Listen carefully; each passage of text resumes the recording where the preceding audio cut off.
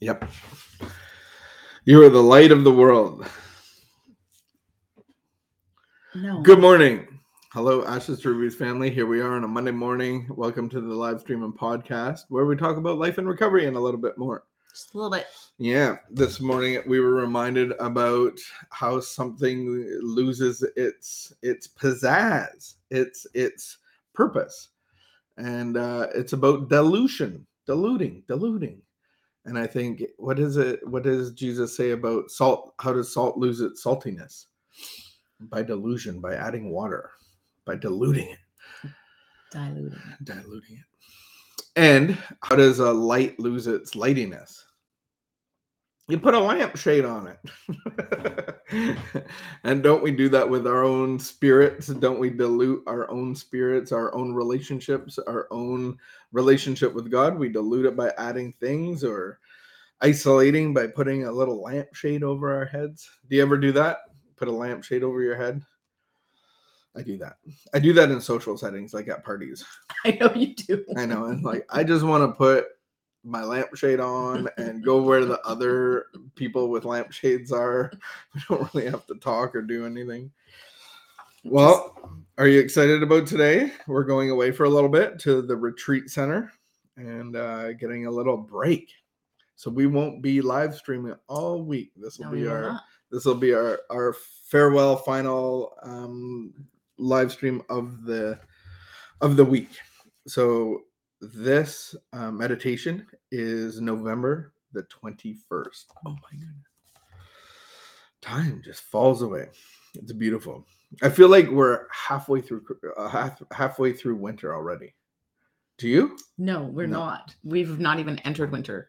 I believe that winter is upon us a little bit. No, just because the snow is here doesn't mean winter's here. This is just the beginning. So I think my December, pessimism, January, February, March. I look at January and February, and then that's this is just started, but we do have snow. December, January, February, March. I know, but the real hard ones are January and February. Those are the real challenging ones. March can be terrible too. Yeah, but they could be. So can December. They're just iffy. That's all. You have to count the iffy months. You can't just dismiss them. I choose. If you decide already that it's halfway over, like, it's going to drag. It's going to be long. I just choose, like, I know that January and February will be challenging. Like, starting your car could be challenging. But then you're not even there. If they're the only ones that are challenging and we're only in November, then we're not there yet. No, we're not. We're not even there yet. We still have a month and a half of it's almost like fall still in my heart. So weird. But then Christmas, but there's so much activity in Christmas and November. It doesn't feel hard. And then January, February, it's like, oh my goodness, like starting your car is a challenge. They are hard months, especially for people emotionally. In this climate. Very little dark, so much dark, very little light. Yeah. Get your lampshades out. No, you don't want a lampshade. No, we don't want a lampshade. Don't hide. Okay. I no longer waste money. I feel like this is a declaration. True or false? I no longer waste money, but try to put it to good use. Like all of us, when I was drunk, I threw money around like a drunken sailor. That you did. That is true. And that's what I say to people like that are so grasped onto the dollar. In our using, we were like making it rain. Whenever we had it, it rained. And then all of a sudden we're so tight. It gave me a feeling of importance. That's it. A millionaire for a day or an hour. Morning after, with an empty wallet and perhaps some indecipherable checks to boot. You know about that. Was a sad awakening. One of the hardest things to face is the fact of wasted money. How could I have been such a fool? How will I ever make it up? Thoughts like these get you down. When we are sober, we spend our hard-earned money as it should be spent. Although perhaps some of us could be more generous in our AA giving or our fellowship giving, at least we're not throwing it away. Am I making good use of my money? Are you making good use of your money? Our meditation for today. You were meant to be at home and comfortable You were meant to be at home and comfortable in the world. I never felt at home in the world. Yet some people live life of quiet desperation. This is the opposite of being at home and at peace in the world. Let your presence of mind be evident to those around you. Men should see that you are comfortable and seeing it, know that it springs from your trust in God. The dull, hard way of resignation is not God's way. Faith takes the sting out of the winds of adversity and brings peace even in the midst of struggle.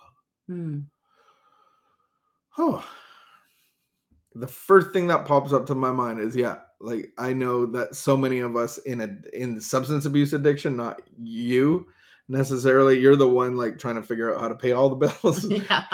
And it's like, I'm a millionaire for today. Just for today. Just for today. And then I wake up with like after the music stops, it's a horrible feeling.